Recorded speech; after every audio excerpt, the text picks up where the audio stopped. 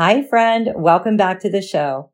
Are you having a rough time with the relationship with one or more of your adult children? If so, family celebrations might feel like a source of anxiety for you. In this episode, I'm giving you 6 tips to avoid an argument with your semi-estranged child this Easter. Let's talk about it. Hey, friend. Welcome to the Estranged Mom Coach podcast. Are you going through a family estrangement from your adult son or daughter? Do you wonder why your child cut you off, if there's a way to save the relationship, or how you can ever feel happy again? You can only distract yourself and avoid thinking about it for so long, and then it hits you all over again. How can this be happening? I'm Jenny Good. I'm a certified coach trained in mindset neuroscience, family estrangement, and emotional healing. I'm also a mom who's been through adult-child estrangement and reconciliation. I teach Christian estranged moms how to increase their odds of reconciling with their child and how to achieve emotional healing and happiness in the meantime. And we do it from a biblical perspective. So grab your tea, pop in your AirPods, and exhale. Welcome home, Sister Mom. It's going to be okay. Quick disclaimer, I am a certified coach, not a therapist.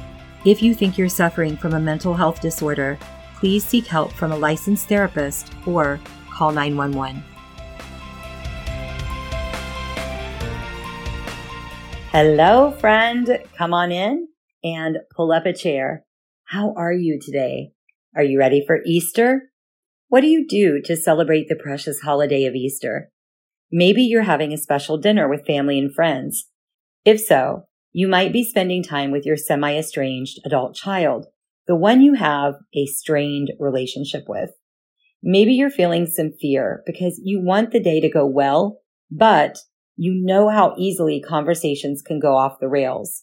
If so, this episode is going to help you release those fears and feel better equipped to have a great Easter celebration, even with your semi-estranged adult child.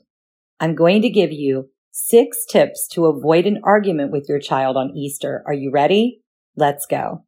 Oh, and also, if you're hearing this outside of the Easter holiday season, you can use these tips for any holiday or get together with your semi-estranged adult child. So here we go. Number 1, keep the conversation light. Avoid any known triggers for arguments and keep the conversation cheerful and positive. If you sense things are heading in the wrong direction, let's say politics, for example, just casually change the subject to something more lighthearted. Ask open-ended questions and be genuinely curious about your child. Number 2, have an escape plan. Even with a solid plan for how to avoid arguments, sometimes your child might say something that triggers you. Have an escape plan to get yourself out of that situation so that you don't react on impulse. For example, decide ahead of time that if you feel triggered, you're going to excuse yourself and go to the bathroom for 5 minutes. Once inside the bathroom, you can take a few deep breaths and run your hands under warm and then cool water. This helps reset your central nervous system and it gives you time to gather your thoughts. This little timeout is just enough of an escape to avoid reactions that you would feel bad about later. Handling triggers is one of the most important parts of improving a strained relationship with your adult child. Once you learn to regulate your emotions, you can choose the responses that help the relationship instead of spoil it. If you want to learn specific tools to handle your triggers and learn to respond purposefully, I can help you. My clients have seen big improvements in their relationships that were formerly strained with their semi-estranged children. Sometimes that can happen in just a few weeks' time. If you want to talk about how I could help you improve your relationship with your child, email me and let's talk on a free consultation call. It's jenny@theestrangedmomcoach.com. Okay, number 3, spend time in prayer before the get-together happens. Never walk into a war zone without your armor on.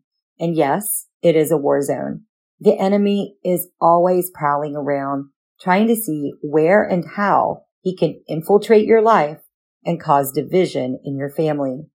To be properly protected, you need to use the power of prayer. The night and morning before your get-together, pray for God's protection and ask Him to cancel all assignments of the enemy against your family and against you. Pray your requests in Jesus' name.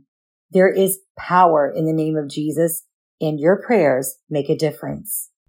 Okay, number 4, consider going alcohol-free. Tempers flare, and hurtful words can come more easily when someone is under the influence of alcohol. Consider going alcohol-free at your Easter celebration this year. Or, if you choose to serve alcohol, control what you can control, which is you. You can choose either not to drink or to have only one drink, so that you can stay more in control of your words and your responses. Number 5, pre-plan your response to hurtful words.